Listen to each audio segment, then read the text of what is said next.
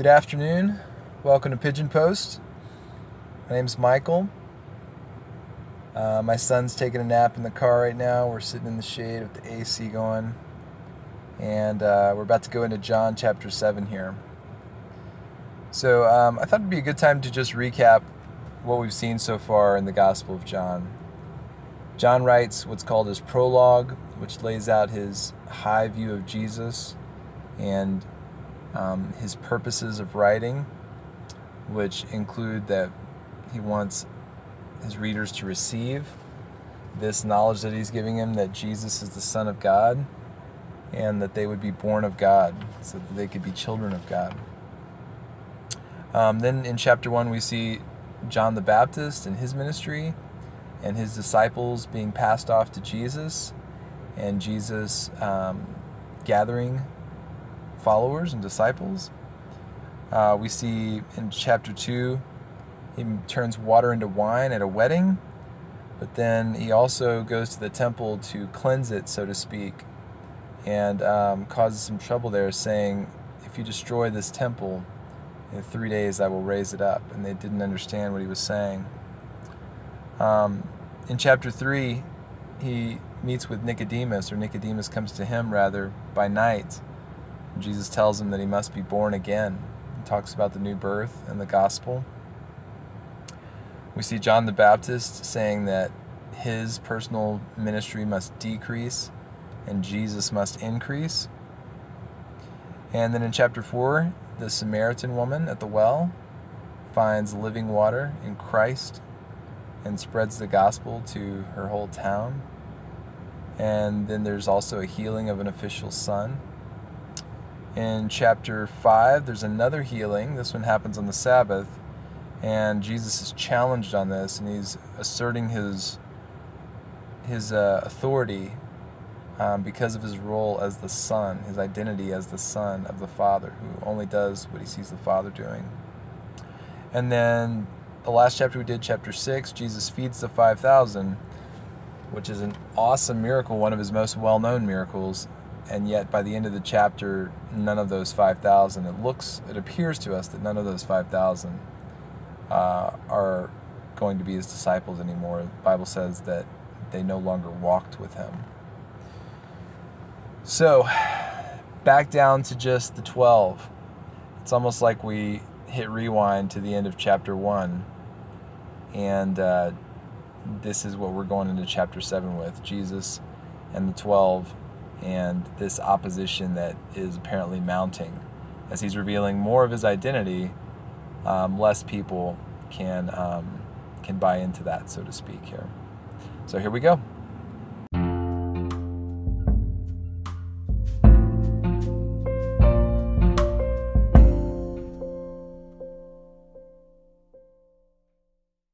The Gospel of John, chapter 7. After these things, Jesus was walking in Galilee, for he was unwilling to walk in Judea, because the Jews were seeking to kill him. Now the feast of the Jews, the feast of booths, was near. Therefore his brothers said to him, "Leave here and go into Judea, so that your disciples also may see your works which you are doing. For no one does anything in secret when he himself seeks to be known publicly. If you do these things, show yourself to the world." For not even his brothers were believing in him. So Jesus said to them, "My time is not yet here, but your time is always opportune. The world cannot hate you, but it hates me, because I testify of it that its deeds are evil. Go up to the feast yourselves. I do not go up to this feast, because my time has not yet fully come." Having said these things to them, he stayed in Galilee. But when his brothers had gone up to the feast, then he himself also went up, not publicly, but as if in secret. So the Jews were seeking him at the feast, and were saying, "Where is he?" There was much grumbling among the crowds concerning him. Some were saying, "He is a good man." Others were saying, No, on the contrary, he leads the people astray. Yet no one was speaking openly of him for fear of the Jews. But when it was now the midst of the feast, Jesus went up into the temple and began to teach. The Jews then were astonished, saying, "How has this man become learned, having never been educated?" So Jesus answered them and said, "My teaching is not mine, but his who sent me. If anyone is willing to do his will, he will know of the teaching, whether it is of God or whether I speak from myself. He who speaks from himself seeks his own glory, but he who is seeking the glory of the one who sent him, he is true, and there is no unrighteousness in him. Did not Moses give you the law, and yet none of you carries out the law? Why do you seek to kill me?"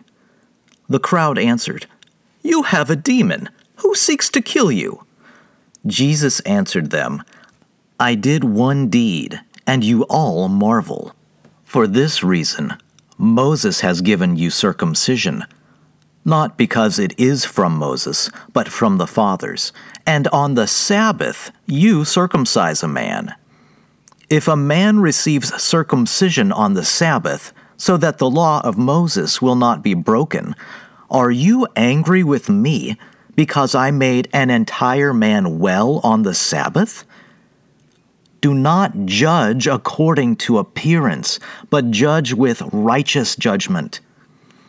So some of the people of Jerusalem were saying, "Is this not the man whom they are seeking to kill?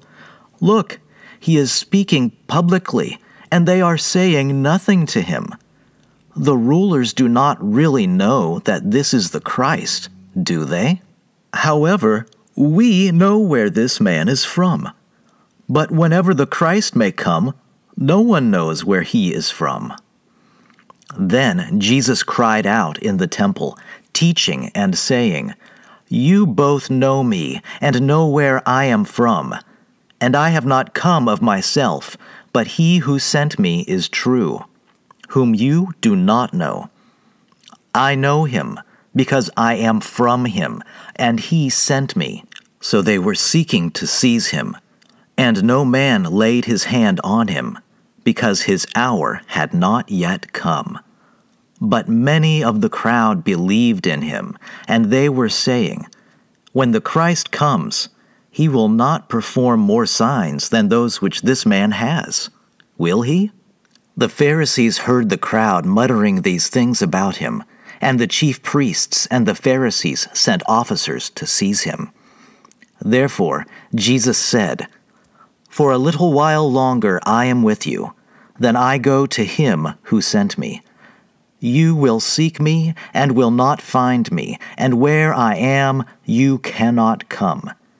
The Jews then said to one another, "Where does this man intend to go that we will not find him? He is not intending to go to the dispersion among the Greeks and teach the Greeks, is he?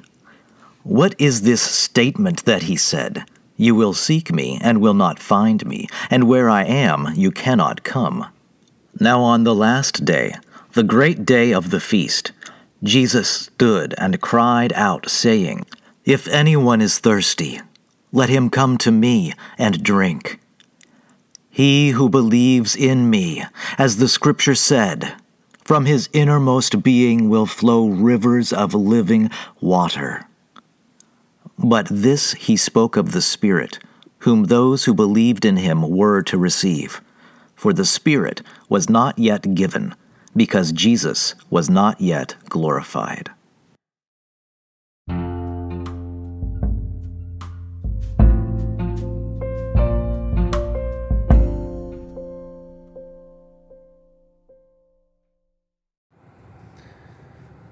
Okay, wow. Lots of different strong opinions about Jesus, right? And John starts off this section by just coming right out and saying that the Jews were trying to kill Jesus. So if we haven't caught on to that so far, now we know. Side note, when it says Jews in the book of John, it essentially means the Jewish leaders. So I know that in our modern context, that might sound like ethnically charged language, like blame it on the Jews, that kind of thing. That's not at all what John is saying. He's using Jews as the Jewish leaders.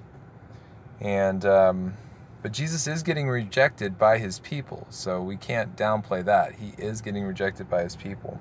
In fact, Jesus is getting rejected by his brothers, because if you heard that, his brothers sort of start off by suggesting that he go to this feast, and yet it was common knowledge that people were trying to kill him. So it would have meant death, essentially, to just walk into this feast, because as we see, people were looking for him.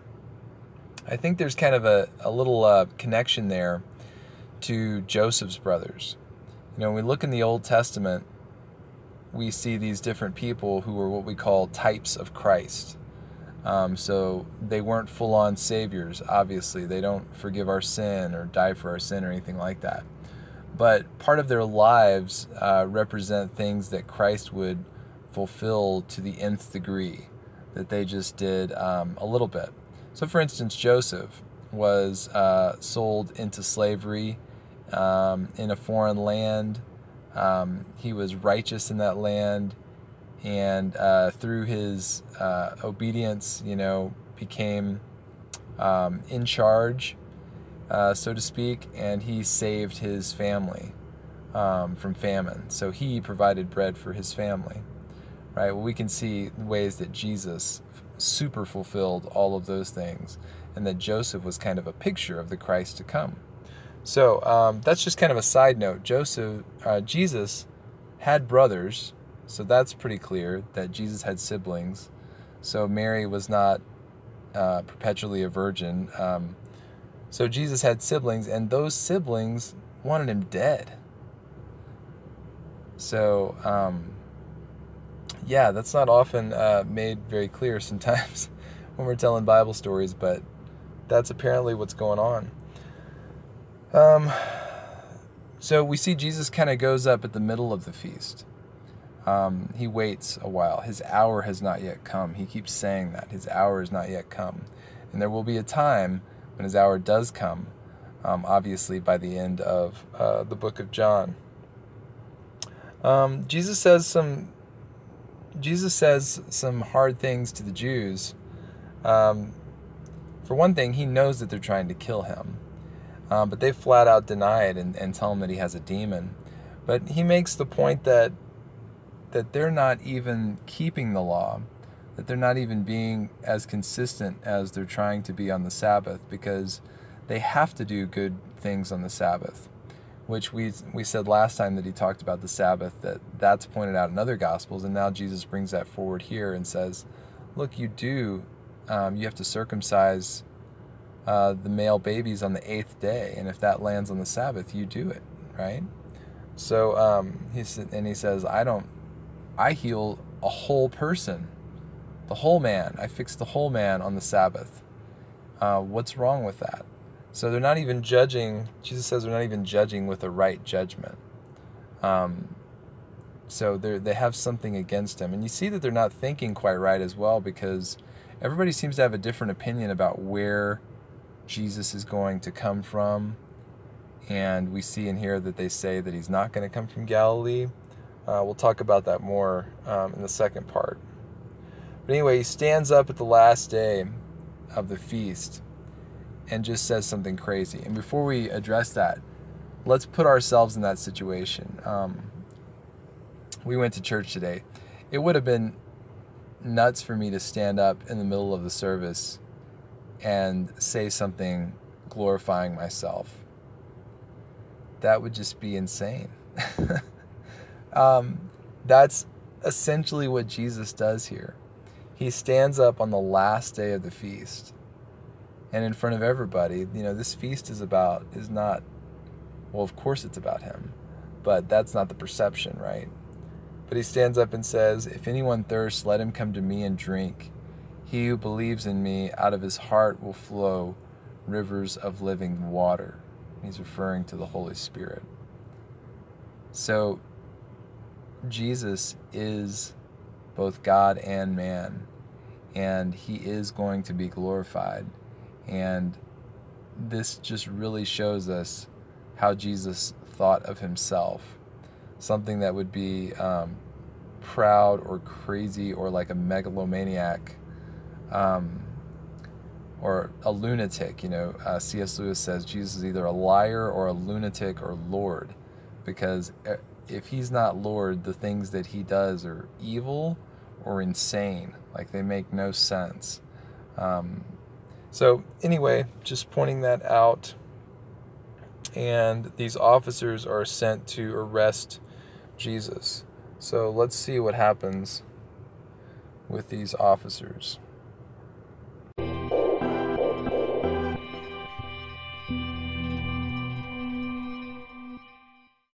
The Gospel of John, chapter 7, continued.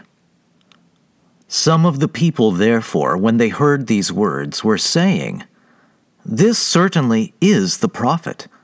Others were saying, "This is the Christ." Still others were saying, "Surely the Christ is not going to come from Galilee, is he? Has not the Scripture said that the Christ comes from the descendants of David, and from Bethlehem, the village where David was?" So a division occurred in the crowd because of him. Some of them wanted to seize him, but no one laid hands on him. The officers then came to the chief priests and Pharisees, and they said to them, "Why did you not bring him?" The officers answered, "Never has a man spoken the way this man speaks." The Pharisees then answered them, "You have not also been led astray, have you? No one of the rulers or Pharisees has believed in him, has he? But this crowd which does not know the law is accursed." Nicodemus, he who came to him before, being one of them, said to them, "Our law does not judge a man unless it first hears from him and knows what he is doing, does it?" They answered him, "You are not also from Galilee, are you? Search and see that no prophet arises out of Galilee." Everyone went to his home.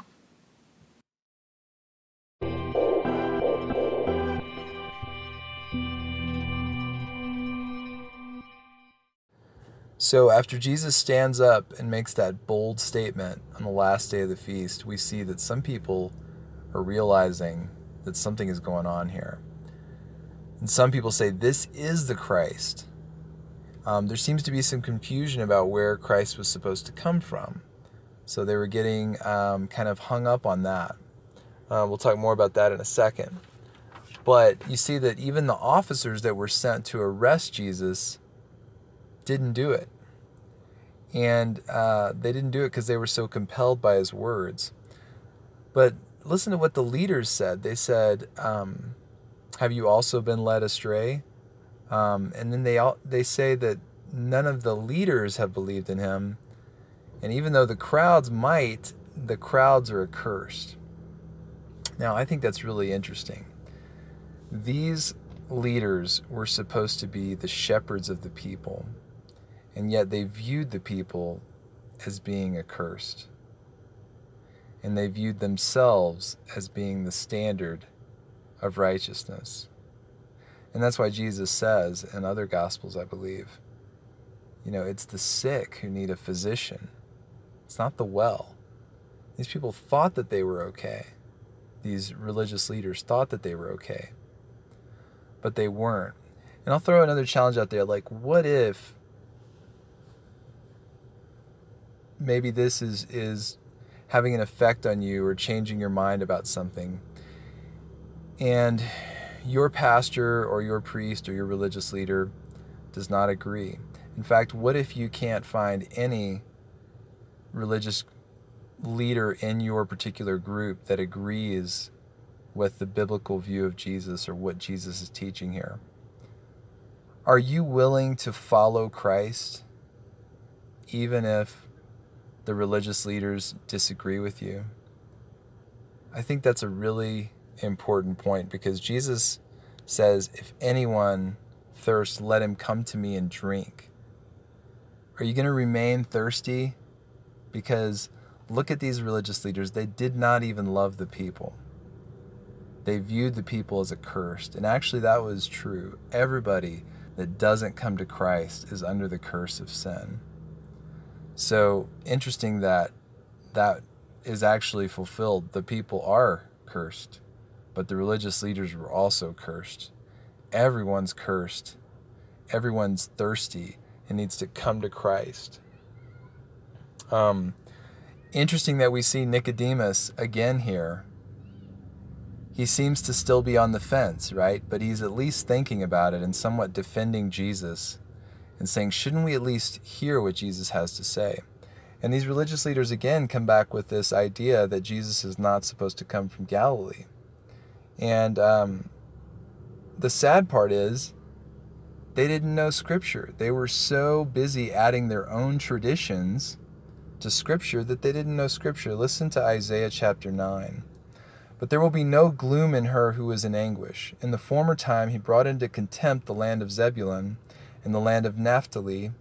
But in the latter time he has made glorious the way of the sea, the land beyond the Jordan, Galilee of the nations. The people who walked in darkness have seen a great light. Those who dwelt in a land of deep darkness, on them light has shone. This sounds familiar, right? Sounds like John's been reading this. Isaiah's mentioned several times in John, by the way. If you go down a few verses, verse 6, for to us a child is born, to us a son is given, and the government shall be upon his shoulder, and his name shall be called Wonderful Counselor, Mighty God, Everlasting Father, Prince of Peace. Of the increase of his government and of peace there will be no end on the throne of David and over his kingdom, to establish it and to uphold it with justice and with righteousness from this time forth and forevermore. The zeal of the Lord of hosts will do this. So many implicit, shadowy references to Christ there. And the religious leaders were so busy hating Christ, trying to kill him, trying to keep their own traditions, elevate themselves, keep the people under their thumb.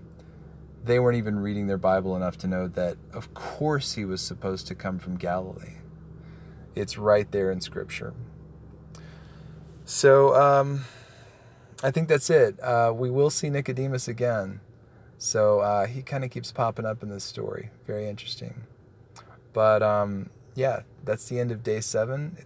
I hope you've had a nice week, and we will see you next time in John chapter 8.